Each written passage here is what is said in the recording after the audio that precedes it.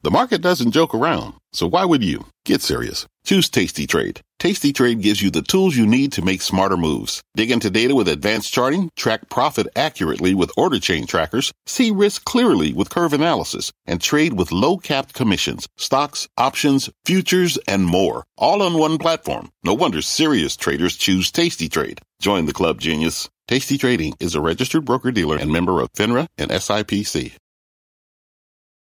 I'm Brian Sullivan, and you're listening to CNBC's Worldwide Exchange. Our show airs live weekdays at 5 a.m. Eastern. Listen in. It is 5 a.m. at CNBC Global Headquarters, and here is your top 5 at 5. The bulls trying to hold on after a wild week of trading that saw the Dow do something for the first time since late June. Investors bracing for the second busiest week of earnings season as 152 S&P companies and 12 Dow components get set to report. You've got the likes of Apple, Microsoft, and Boeing among them. Now, in the UK, former Prime Minister Boris Johnson takes his hat out of the running to retake number 10 Downing Street, setting up a very closely watched head-to-head coming up. Plus, markets growing more concerned as China's Xi Jinping consolidates his power at the top and celebrates the start of an unprecedented third term. And then later on, a new NBC News poll revealing escalating voter concerns over the economy, with the midterms just more than 2 weeks away. It is Monday, October 24, 2022. You are watching Worldwide Exchange right here on CNBC. Good morning. I'm Dominic Chu in for Brian Sullivan today. Let's kick off your Monday morning with U.S. equity futures showing some red right now. As you can see here, the Dow is roughly implied lower by 113 points, the S&P down by 15, and the NASDAQ implied lower by roughly 61 points. So modest losses still. This is all coming after a wild week of trading that saw snap 2 days of losses on Friday. The Dow surging more than 740 points or 2.5%. The S&P and NASDAQ posting gains of more than 2.3%. In all, every major average is coming off their best week since June 24th. Pretty decent-sized moves here, especially for the Dow Industrials, up 3%. The bond market and the majority of the yield curve trading at its highest levels in rate rise since 2007. Right now, benchmark 10-year note yields backing off just ever so slightly to 4.2%. The 2-year note yield ticking slightly higher to 4.49%, and the 30-year long bond higher at 4.32%. In energy, oil prices still remain a focus here as maybe perhaps talks of more economic downturn, especially in places like Europe, start to permeate through the market narrative right now. U.S. benchmark West Texas Intermediate or WTI crude futures down $1.88, $83.17, 2.25% declines, 2% declines roughly for ICE Brent crude futures, the world benchmark gauge. That's down $1.76 to $91.75. Within cryptocurrencies, a bit of a mixed trade this morning so far. The biggest ones out there, Bitcoin, for sure, down about 0.75%, 19,334 and change the last trade there. Ethereum prices up about 0.5%, $1,336.98. Now, around the world, a mixed picture in Asia overnight that saw South Korea and Japan and higher. You can see those specks of green there. But a very different story for China and Hong Kong. The latter closing down more than 6%, nearly 6.5% for the Hang Seng in Hong Kong. Big sectors getting hit the hardest, Chinese technology names like Tencent, Alibaba, Baidu, JD.com, and Meituan, all down double digits. At this point, you can see they're down anywhere from 11 to 15%. We've got much more on those big moves in Chinese tech coming up later on in the show. But a quick check on the early action in Europe first as we spin that globe around to European trade. Mostly green there. The notable exception is the FTSE 100 in the UK, which is down about 0.5%. Meanwhile, the German DAX and the CAC in France both up about 0.5%. So let's stick with Europe and the new developments over the weekend as former Prime Minister Boris Johnson takes his name out of the running to retake the office at number 10 Downing Street. Our Arabile Gumede has been following this story since the beginning and joins us now from London with the latest there. What exactly, Arabile, can you tell us about what the dynamic is like now that Boris Johnson, former Prime Minister, embattled at the time, is now no longer going to be maybe the next Prime Minister?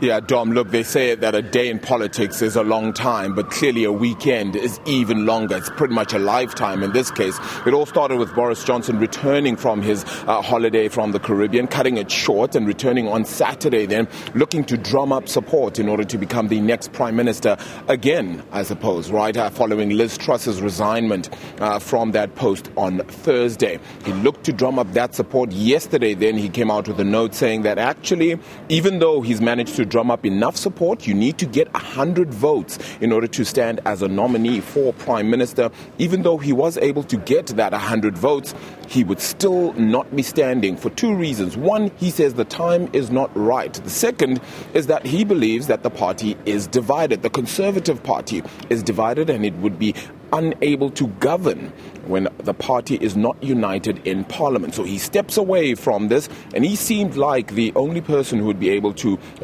perhaps run up against the former Chancellor, then the former Finance Minister, who seemed to be in the lead, Rishi Sunak. So now it seems like it would be a clear path for Rishi Sunak at this time. But here's the interesting element, though. The next person who is still challenging and is still in this race is the leader in the House of Commons, that being Penny Mordaunt. Now, Penny Mordaunt has continued to stay in the race, has not disqualified herself. In fact, even putting out a poll on her Twitter not so long ago, in fact, saying that new polling shows that I am the one that can deliver a fresh start for our party. This poll then is from the Delta poll, by the looks of it, dated to yesterday, saying that Penny is the most trusted for a fresh start, leading that poll by 57% to 44% for Rishi Sunak. Rishi Sunak's party indeed saying that they don't take anything for granted and will continue to be speaking to some members of the party. We're supposed to find out by 2 p.m. local time whether we do have two members in this nomination race or whether it is all roads to Rishi Sunak. Arabile, so can you take us through what the context is around this? Penny Mordaunt calls herself that fresh start. Liz Truss was supposed to be that fresh start for the Conservative Party. Rishi Sunak was the Chancellor of the Exchequer under Boris Johnson's administration prior. So is this one where the Conservative electorate want to go back towards Boris Johnson without Boris Johnson, or really looking for that fresh start that Penny Mordaunt is referencing in her tweets?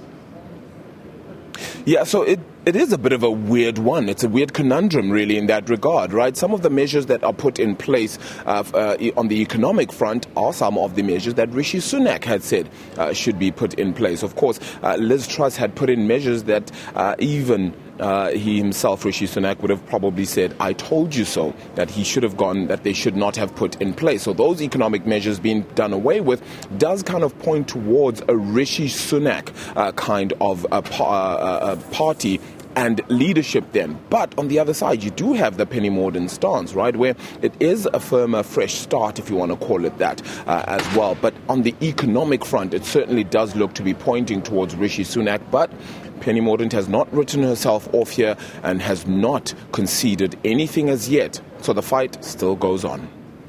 All right, Arabile Gumede in London with the latest there on the UK Conservative Party. Thank you very much. To another developing story this morning with China finally releasing its long-delayed third-quarter growth data, numbers coming in short of estimates and published just one day after President Xi Jinping wrapped up his party's big national congress, solidifying his authority at the top.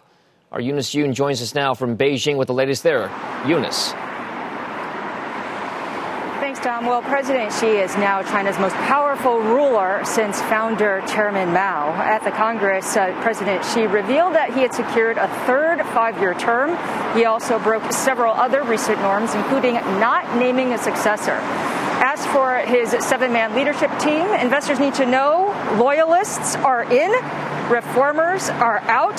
Xi's number two, the man who's now on track to become premier, is the overseer of Shanghai's brutal lockdown. Now, those lockdowns have had a very tough impact on the economy. The economic data suddenly reappeared that had been delayed. So Q3 GDP showed a pickup. This is mainly due to exports. However, the September figures indicated that domestic demand is down. A lot of that because consumers are holding back on spending and buying new homes, and unemployment ticked higher as well for September. Now, President Xi's dominance seemed to include a flex move on one of his predecessors. Ex-President Hu Jintao was unceremoniously escorted out of the Congress towards the close. There has been no official explanation. One state media reporter said on Twitter, so in English to a foreign audience, that perhaps ex-President Hu was feeling unwell. But to many, this is being interpreted as a signal that President Xi has been able to defeat all his political rivals and that he has total control over the government.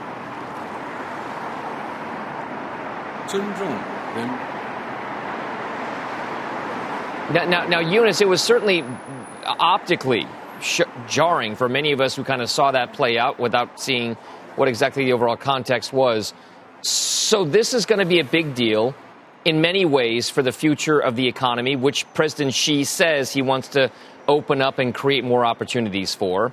But we want to get your take on the market action as well, Eunice, because we have, as I just pointed out, Hong Kong trades and shares falling more than 6%, almost 6.5% just to start the week on the heels of this Congress. Big Chinese tech names, Alibaba, Tencent, all closing down more than 11%. We showed a big name of the boards there, 11 to 15% losses for some of the most known names to global investors in Chinese technology.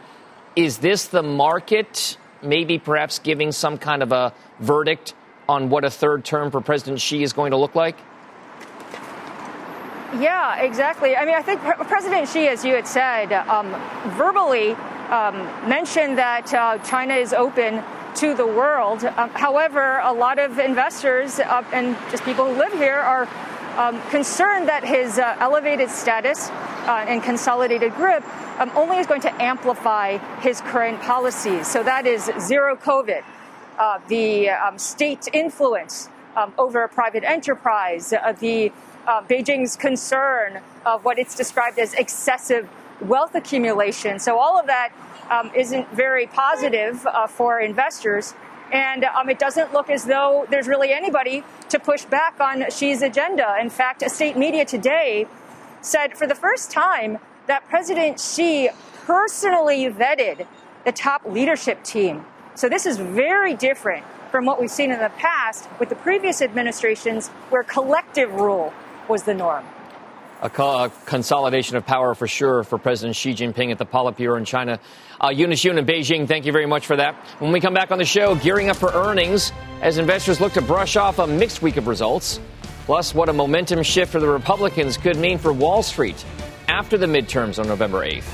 And then later on, a CNBC exclusive investigation into the former CEO of Google, his investments in artificial intelligence, and a possible lack of key government oversight. We've got a very busy hour still ahead when Worldwide Exchange returns after this break.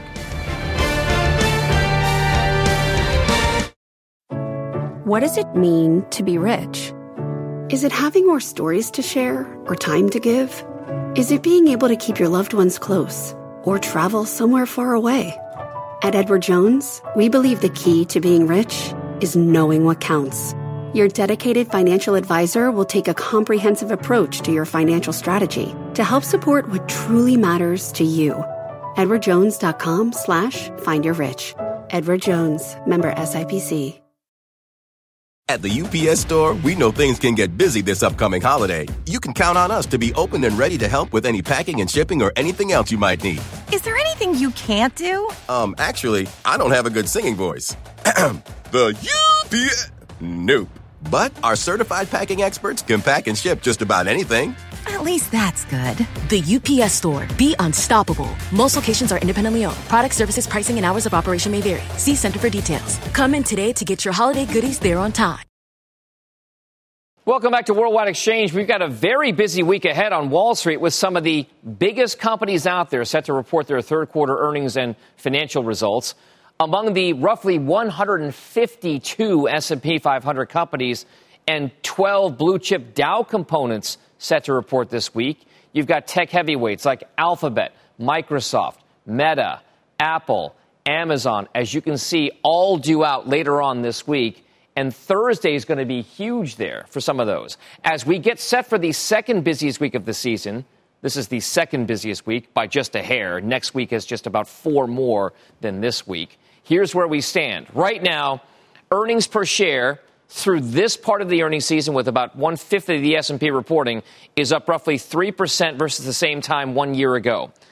Above expectations, about 5.4% of those in terms of earnings overall. Now, on the other side of things, the revenue side, we're just shy of 10% higher on a year ago basis.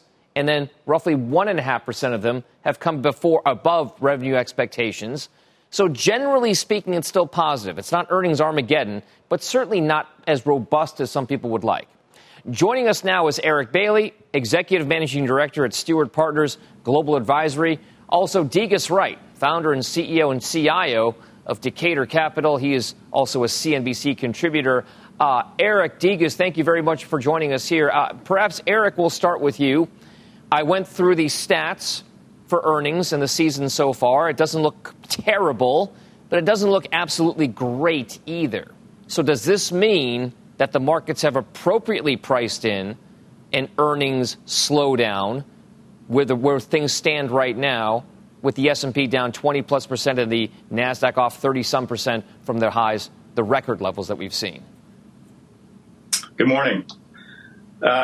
Yeah, I think the markets had dropped quite a bit, and we've seen, as your stats had indicated, better than expected so far earnings, and I think this week will show that some more. Unfortunately, I think it's the credit markets that are really driving where equity prices are going. We saw that Friday with the nice rally. It started with a drop in rates, and interest rates and Fed policy have really taken the lead with where the stock market is going. And even if we get better than expected earnings, I think it's going to come back to the Fed and Fed policy and what happens there, and that's going to move stocks going forward.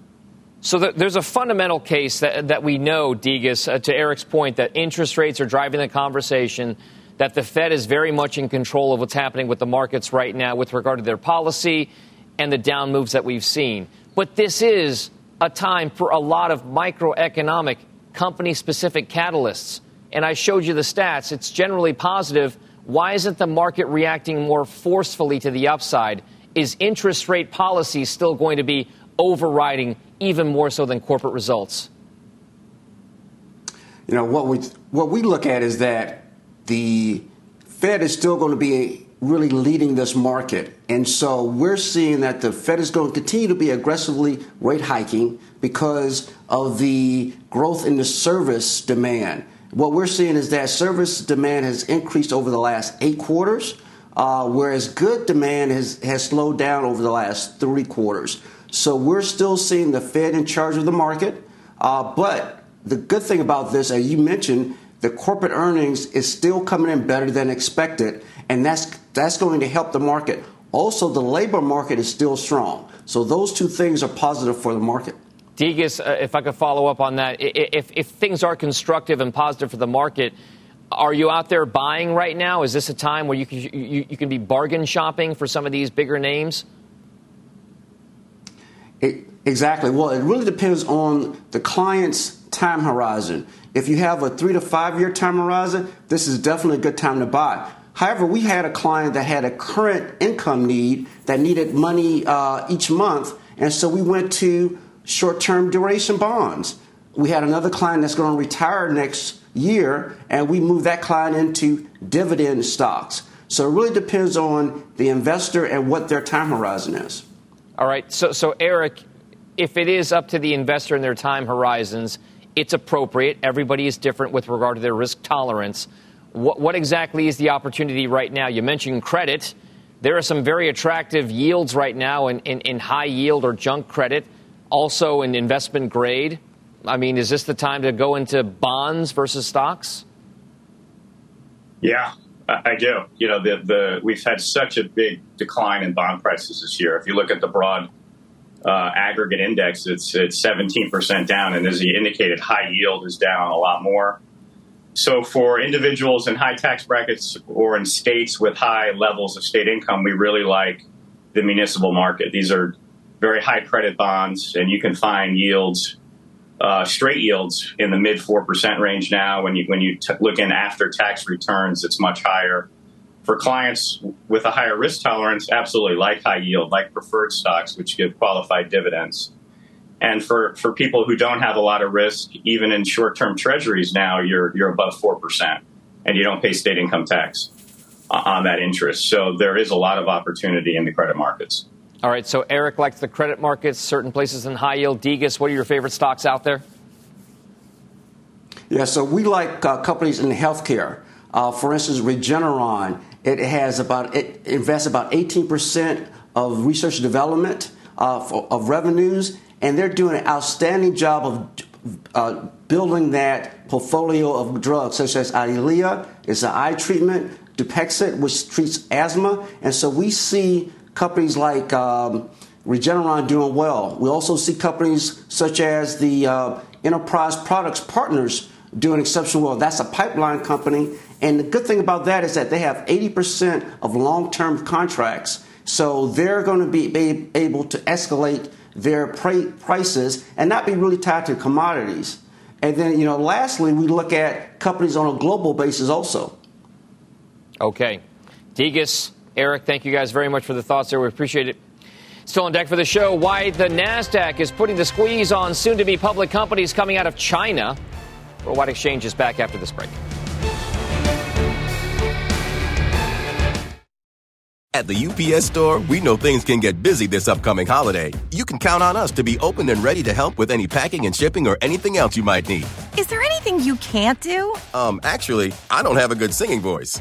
The UPS... Nope. But our certified packing experts can pack and ship just about anything. At least that's good. The UPS Store. Be unstoppable. Most locations are independently owned. Product services, pricing, and hours of operation may vary. See Center for details. Come in today to get your holiday goodies there on time. Welcome back to Worldwide Exchange. I'm Frances Rivera with your news headlines. Tensions flared between North and South Korea overnight, with both countries accusing one another of breaching maritime borders. According to Seoul's military, South Korea's Navy fired warning shots after a North Korean merchant ship violated the disputed boundary lines. North Korea responded by firing its own round of warning shots. This latest exchange comes amid simmering tensions, with North Korea launching missiles at an unprecedented pace so far this year. After a sprawling years-long investigation, the criminal trial will begin today for the Trump Organization. While the former president isn't facing charges, his namesake company is accused of a 15-year-long tax scheme. The Manhattan District Attorney says the business compensated top executives off the books to help them avoid paying taxes. Jury selection gets underway this morning, and the trial is expected to last about a month. At the center of it all is star witness, former Chief Financial Officer Alan Weisselberg. The longtime Trump confidant agreed to testify as part of his plea agreement. Mr. Trump has blasted the investigation, saying it's part of a politically motivated witch hunt. After a rain delay in the Bronx, the Yankees were fighting for their playoff lives in the ALCS. The Bronx Bombers lived up to their name, with Harrison Bader homering to put the Yanks on top. But the Astros played small ball in the seventh, driving in the go-ahead run and not looking back from there. Houston completes the sweep and advances to their third World Series in 4 years, 6-5. And they already know their opponents. On the seventh pitch, Harper hits one in the air, left center field, back it goes! Harper, the swing of his life! Bryce Harper's go-ahead blast sent Philly into a frenzy. The Phillies take Game 5 from the Padres 4-3 and head to their first World Series since 2009. Both teams have some time to rest before the Fall Classic.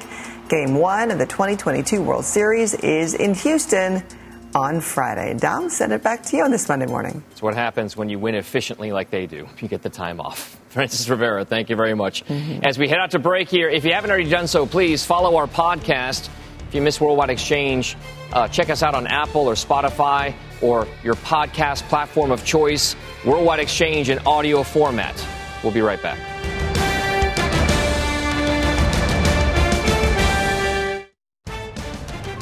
Stocks looking to keep up the momentum after notching their best week since June in Friday's session. Futures right now pointing to some pressure at the opening bell. A potential catalyst for investors' earnings season shifting into one of its busiest weeks. Big tech on the docket, along with several high-profile bellwether-type names. And the economy front and center in the voting booth in just a couple of weeks. New figures on the growing number of Americans saying it's the key issue for them with 2 weeks until the midterm elections. It's Monday, October 24th. You are watching Worldwide Exchange on CNBC. Welcome back to Worldwide Exchange. I'm Dominic Chu in for Brian Sullivan. Let's get right to how stocks are shaping up on this Monday morning. Futures, as I pointed to, now kind of showing some modest losses, we'll call them, at the opening bell. The Dow is implied lower by roughly 150 points, so fractional losses implied. The S&P down by roughly 19 to 20 points, and the Nasdaq lower by roughly 75, 76. We also want to get a check on what's happening with Chinese tech stocks, getting crushed, absolutely crushed, on overseas trading. And this is all on the heels of President Xi Jinping and China's move to stack his leadership rank with loyalists, fueling expectations of continued crackdowns on the technology sector. You've got names like Tencent, Baidu, Alibaba, JD.com, Meituan, all down. You can see anywhere from 10, 11 down to 14, 15%. Those Chinese tech stocks getting hammered in a big way. So let's now get a check on some of your morning's top stories outside of that. Bertha Coombs is here with those. Hi, Bertha. Hi, Dom. Let's continue on the theme of Chinese tech and Chinese stocks. The Nasdaq halting the initial public offerings of at least 4 small Chinese companies as it probes massive rallies in similar firms following their public market debuts. That, according to reports citing lawyers and bankers who work on IPOs. The Nasdaq move comes amid a surge in shares of Chinese companies which raise $50 million or less. Shares have spiked as much as 2,000% on their first day, only to collapse in the days following. It's unclear whether the exchange will let the halted IPOs proceed. The Republican National Committee, meantime, is suing Google, claiming that its emails are being sent to users' spam folders, impacting fundraising efforts ahead of the midterm elections. The suit filed in California on Friday night accuses the tech giant of discriminating against the RNC because of its political views. The RNC alleges the action has been going on for 10 months now. Google denies the charges, saying Gmail's spam filters are set by users. Tesla, meantime, is cutting prices on the Model 3 and Model Y by as much as 9% in China. The cuts posted on Tesla's Chinese website today are the first by the company this year. Last month, Tesla started offering limited incentives to Chinese buyers who also chose its car insurance plan. Last week, Tesla CEO Elon Musk said a recession of sorts was underway in China and Europe, and the company would miss its delivery targets this year, Dom. I saw a report yesterday where someone was comparing China perhaps to Japan back in the 90s, where they just haven't recovered. Not just that. I mean, those Tesla shares are down 3.5% in the pre-market trade right now. So certainly a lot of market effects right now. Bertha Coombs, thank you very much for those headlines. We appreciate it. To Washington, D.C. now with 2 weeks to go until the midterm elections. And new polling by NBC News shows the economy is front and center for many Americans when it comes to deciding how they will vote in these upcoming elections. Ilan Moy joins us now with more on that story. Ilan, when exactly did this polling what exactly did it reveal with regard to how Americans plan to cast their votes? Yeah, Dom, voters made one thing very clear in the latest NBC survey. They are angry about the state of the country, especially the economy. The poll shows half of Americans, exactly 50%, believe that the economy is going to get worse. That is a record high for NBC's survey. And that financial anxiety appears to be eroding some of the momentum the Democrats had enjoyed at the end of the summer. Republicans and Democrats are still running neck and neck in the poll. 46 versus 47% for which party voters want to control Congress. But Democrats are losing ground among black voters and women, especially white college-educated women. And President Biden's approval rating on the economy is just 38%, significantly lower than his overall rating of 45%. Voters of both parties are signaling they want change. In fact, they're less likely to support a candidate who wants to continue either Biden or Trump's policies. So what do voters want to see instead?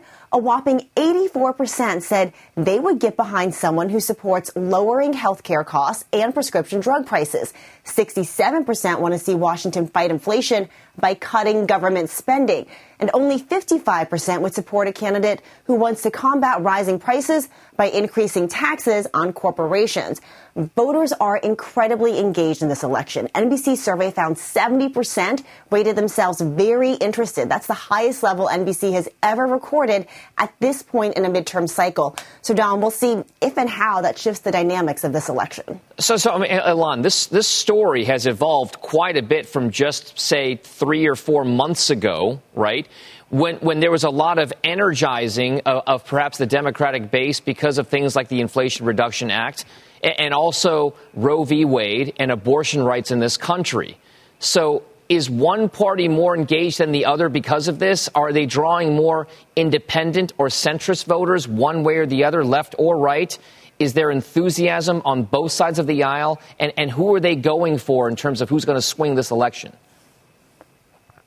Yeah, really interesting, Dom. There is enthusiasm on both sides of the aisle, but Republicans have taken the clear advantage. The level of Republican enthusiasm is at something like 78%. That is 9 percentage point higher than where Democrats are at. Democrats had closed some of that enthusiasm gap during the end of the summer, early fall, as you were referring to, but Republicans have really pulled ahead. And just a little bit of context, the last time we saw a 9 percentage point difference in enthusiasm between parties, it was for the Democrats, and it was back in 2018. At that time, Democrats picked up 40 seats in the midterm elections. Republicans only need to win 5 in order to get control of the speaker's gavel. So right now we're seeing Republicans have the edge in terms of that energy and that enthusiasm. We'll see if it translates into turnout. All right. Time is running out. There's just a couple of weeks for the elections here. Ilan Moy, thanks very much for that. So joining us now for the rest of this conversation is Stifel Financial Chief Washington Policy Strategist Brian Gardner, also the co-host of the Potomac Perspective podcast. Brian, maybe I'll ask you the same thing. I mean, why this huge shift in story between the momentum that was going towards the Democrats just a few months ago to now swinging seemingly back towards Republicans as we head towards these elections? I think there are a couple of reasons, Dom. Let's go back to the summer. You had the former President Trump was in the headlines a lot. He was the focus of a lot of media attention surrounding the search of Mar-a-Lago, and that diverts attention away from the incumbent to the president and the former president and Republicans. And it was bad for Republicans. You had a couple of political wins on Capitol Hill. The IRA, the CHIPS Act, Democrats felt better about themselves. That fuels Democratic enthusiasm. You were noting that in the poll. And then the Dobbs case, which reversed Roe v. Wade. That was the very end of June. That fueled Democratic enthusiasm and intensity during the summer. But as we get past Labor Day, economic issues start to reassert themselves, along with crime, along with border security. And then, along with that economic refocusing, you had a pair of negative CPI reports in September for August and in October for September. And I think that's just fueling voters' anxiety about the economy. And ultimately, that's what typically drives elections. And we're kind of going back into a normal election cycle where economic anxiety, especially in this economy with price hikes the way they have been over the last year or so, is really fueling a Republican resurgence at the perfect time for Republicans going into the election. Brian, does this mean then, based upon the analysis that you've just kind of gone through and some of the polling numbers that we saw from NBC, that Americans will vote more on the economic front than they will on social or health issues for things like abortion rights or anything else? That means that the economy is the most important thing right now? Yeah, absolutely. Now, I would include crime as a social issue. And that polls very high on voter priority checklists. Economy, price hikes, inflation, crime right there. Other social issues like abortion and even healthcare are further down the list. So when you look at how voters are prioritizing issues as they head for the ballot boxes, it's those issues that really would fuel a Republican win. They're at the top of the list. And Brian, before we let you go here, there's only a couple weeks, really, generally speaking, left until the midterm elections. What kind of messaging would you expect to see from both the Democrats and the GOP as they make their final push towards that big election day? So two things. One, the election's already started, right? We already have early voting in some states. So it's going on as we speak. As far as messaging, I think the Democrats have got it all wrong. I think the president has leaned too much into those social issues, which did fuel that resurgence for Democrats over the summer, but it's falling on deaf ears right now. It's clear voters want to hear about the economy. So I think both parties are going to try and run on the economy, but Democrats have a really tough job ahead of them. How do you deliver a message on the economy when voters are blaming you for the mess that they see the economy being in right now?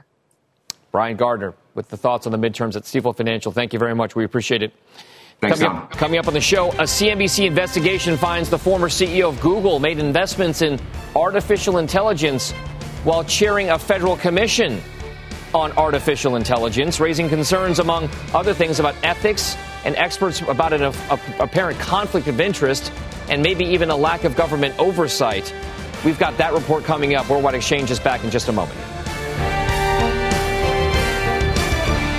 Welcome back to Worldwide Exchange. In recent months, there's been increasing scrutiny on the potential for conflicts of interest when power and influence are wielded in Washington, D.C. Now, in September, the New York Times reported 97 current senators or representatives who traded stocks or assets that intersected with the committees on which they serve. This month, the Wall Street Journal revealed officials across the executive branch who owned or traded stocks that could be impacted by the agencies where they worked.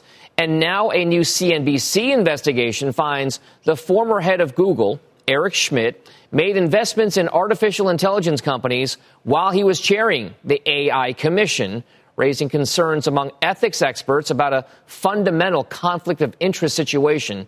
Here's Eamon Javers with more on that story. Please welcome Eric Schmidt. Dr. Eric Schmidt. Eric Schmidt. Eric Schmidt. Eric Schmidt, former Google CEO, political advisor to presidents, billionaire, and now a shaper of government policy. In 2019, Congress tasked Schmidt with chairing the National Security Commission on Artificial Intelligence. That federal commission produced this 700-page report advising the government on how to spend $40 billion taxpayer dollars on AI. The nation needs to become AI ready by 2025. A CNBC investigation found that at the same time Schmidt was influencing the industry's future, he was making personal investments in AI companies that stood to generate profits for himself. There's no indication Schmidt did anything unlawful or even against the rules. Yet venture capital industry records show he made 5 direct investments in AI companies during his tenure, and more than 50 through other entities he invests in or controls. The total dollar amount of his investments is not publicly available. It's absolutely a conflict of interest. Walter Schaub is a senior ethics fellow at the watchdog group Project on Government Oversight and the former director of the U.S. Office of Government Ethics. But his side will say, look, he's a patriotic American. He brings all this expertise to the table. Why shouldn't he serve in this capacity? He may be the greatest person in the world, and maybe he's exactly the right one to be in this commission, but he shouldn't be in this commission while investing in the very thing that's the subject of the commission's focus. Schmidt filed a private financial disclosure form with the federal government at the outset of his tenure. But that financial disclosure form is not a public record. The media and the public don't get to see it. A spokesperson for Schmidt said he revealed his AI investments on that document. The spokesperson said Eric has given full compliance on everything. But Schaub believes Schmidt's private disclosure isn't enough. He could have personally released his confidential financial disclosure report. There's nothing preventing him from doing it. And he could have made the decision not to invest in AI while chairing this commission. But Schmidt's situation isn't unusual. Ethics experts like Craig Holman, the Capitol Hill lobbyist for Public Citizen, say a lack of government oversight allows this to happen. The ethics enforcement process in the executive branch is broken. It does not work. Holman says the staffers who are supposed to review these forms have a poor track record of enforcing the rules, and oftentimes they don't even have the training to do so. So if you say the ethics process in Washington is broken, who broke it? It was design broken. What do you think Washington doesn't understand? Schmidt has spent years learning how Washington works. Here's what he said at the Washington Ideas Forum a decade ago. And it's shocking now, having spent a fair amount of time inside the system, how the system actually works. And it's obvious that if the system is organized around incumbencies writing the laws, the incumbencies will benefit from the laws that are written. But Google is now one of the greatest incumbent corporations in America. Well, perhaps, but we don't write the laws. Today, though, Schmidt says he's proud the commission he chaired wrote actual legislation. Not only should we write down what we thought, which we did, but we would have 100 pages of legislation that they could just pass. In fact, we found full paragraphs from the AI Commission's report are almost identical to the 2021 National Defense Authorization Act. That same bill also budgeted $75 million for, quote, implementing the National Security Commission on Artificial Intelligence recommendations. So what's the total effect of all this? The impact is we allow the wealthy special interests and the business interests to dominate our policy arena. And the public interest tends to get drowned out in this type of broken ethics process. And Dom, just to give you a feel for the scale of this, the federal government counts a total of 57 active federal advisory commissions with members offering input on everything from nuclear reactor safeguards to the Clean Air Act and global commodities markets. Dom, back over to you. All right, so Eamon, can you take us through, has anyone tried to change the rules in Washington on this kind of activity, this kind of behavior, this construct by which people can embark on possible, hypothetical conflict of interest type situations? Yeah, ethics reformers have tried, year in and year out to change the rules around all this, but there just doesn't seem to be enough critical mass to get it done. And what you see there is the ethics experts saying that they believe that the system is sort of broken from the start. It's intentionally broken by the people who designed the system. So you've got this scattershot approach throughout Washington where you have all these different ethics officers at all these different agencies, but they don't really report up to the same central chain of command. They tend to sort of work for the people who run the agencies and do what the agencies want. So ethics experts would like to see change here, but doesn't look like it's anytime coming. All right, you can see more on Eamon's big investigative piece there on CNBC.com right now. Eamon Javers, we'll see you soon. Thank you very much. You bet. Worldwide Exchange will be back after this break. Welcome back to Worldwide Exchange. Earnings season kicking into high gear this week with more than 150 S&P 500 companies reporting, including 12 Dow components among them. They're all set to report this week, as you can see by that calendar. For more on what to expect and what to watch this week ahead, let's bring in Jeff Kilberg, founder and CEO of KKM Financial. He's also a CNBC contributor. Jeff, this is kind of like a huge deal, a lot of corporate results painting a bigger picture for us about what the economy looks like and what it will look like. What's going to be top of mind for you this week besides large cap technology? Well, Dom, you're absolutely right. This is a bit of a Super Bowl week. Next week, we obviously have the Fed meeting. So this is a very important week to get that cross-section, to get that understanding of what we are seeing. Certainly the bar has been lowered for Q3 earnings, but nonetheless, we are expecting to get a better global insight. Look at Caterpillar, look at Boeing, look at some of these names outside of mega cap technology stocks that we really want to get a better understanding of what we are seeing. Certainly, there's a lot of headwinds. We're seeing a lot of news coming out of China with new additional lockdowns, but I think this weekend earnings really give us a better understanding of what that forward guidance, what the strength of the dollar has actually done, realized damage it has done to our economy. Okay, so if that's the case, there are a number of reports that could tell us something about what it's going to be like, bellwether type names. What's the most important report to you this week that's going to be coming out? I think it's Caterpillar and Boeing. Those two I really want to identify. Certainly there's been themes all year in 2022. We try to get a better understanding. But Boeing's been a name, as we've seen all the ebbs and flows, the fits and starts of this global reopening. I think Boeing really gives us a great insight of what we are going to see from a business travel perspective, from a global economy demand. So that's what I'm really going to be looking at. But if you think about some of the other names, of course, Apple, wherever the tech darling takes us, we will want to see how those Apple 14 phones have been selling. But I really do look more at the blue chip tangible names outside of mega cap technology, just due to the fact we've seen such a sell-off, such a revaluation, such a reset in those tech names. All right. So how much we know that interest rates are framing the entire discussion. Fed policy is going to be framing the entire discussion here. Is it stand to reason that these corporate earnings then don't really mean as much, given the fact that we have a Fed meeting and interest rate policy decision coming up? No, I think they do mean a lot, Dom. Let's look at 4 of the 11 S&P 500 sectors. We are seeing earnings growth year over year positive. Obviously, it's being led by energy, industrials, and real estate. But we look at the other 7 sectors, and I get so focused on sector dislocation. And 2022 has really been a year that you've seen amplified sector dislocation. So you have an opportunity to see, but what's really kind of come to life recently? The beat up technology sector. Last week, we saw about a 6% move in technology. But I think you have to really walk through financials, healthcare, some of these names, even biotech. You know, I manage the sector rotation portfolio. Biotech, IBB, that has been a name that has really fallen out of favor. Certainly, we bought biotech, IBB, and owned the Amgens and these different names in the wake of COVID-19. All of a sudden, now you're seeing from a relative strength perspective, you're seeing biotech come back to life. So there's all the sector dislocation underneath the surface that provides opportunity, Dom, as a lot of people have gotten so pessimistic about some of these different sectors.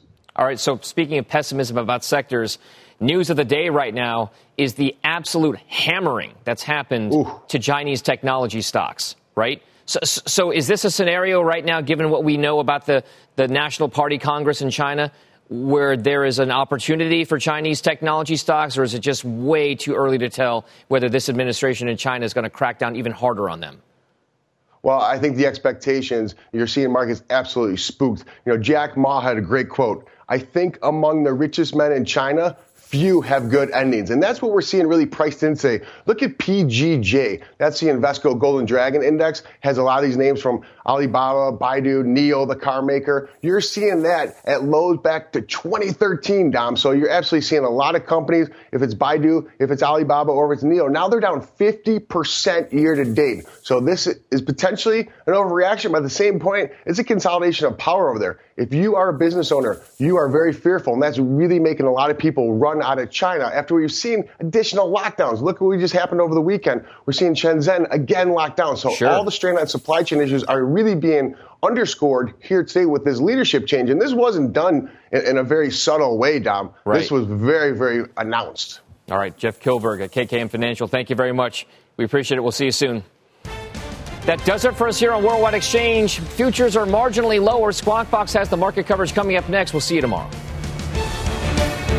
You've been listening to CNBC's Worldwide Exchange. You can always catch us live weekdays at 5 a.m. Eastern, only on CNBC. This podcast is supported by FedEx. Dear small and medium businesses, no one wants happy customers more than you do.